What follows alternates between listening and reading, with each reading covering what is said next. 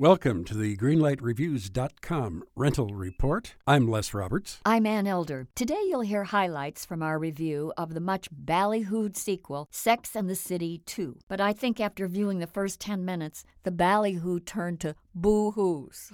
Whoever approved this script must have had their head in the sand. We've known these four women for so long. Now we see them at the beginning of this film frustrated by marriage, children, work, and menopause. So a surprise all-paid vacation to Abu Dhabi seems like a rescue in their lives. Right. And here's what we said.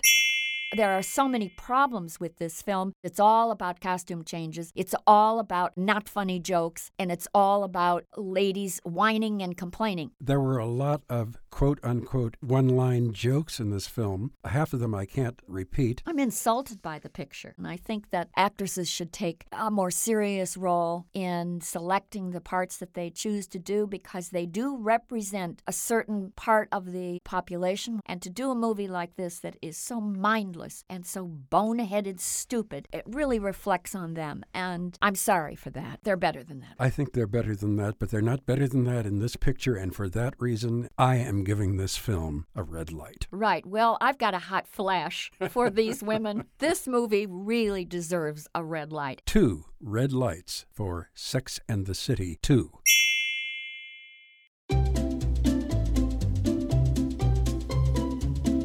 Hello, and welcome to Novel Conversations, a podcast about the world's greatest stories.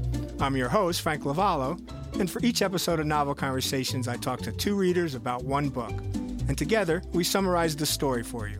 We introduce you to the characters, we tell you what happens to them, and we read from the book along the way.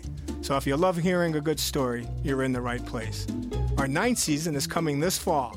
Tune in to hear from some of the all-time great authors, Charles Dickens, Jules Verne, F. Scott Fitzgerald, and more. Subscribe to Novel Conversations wherever you listen to podcasts.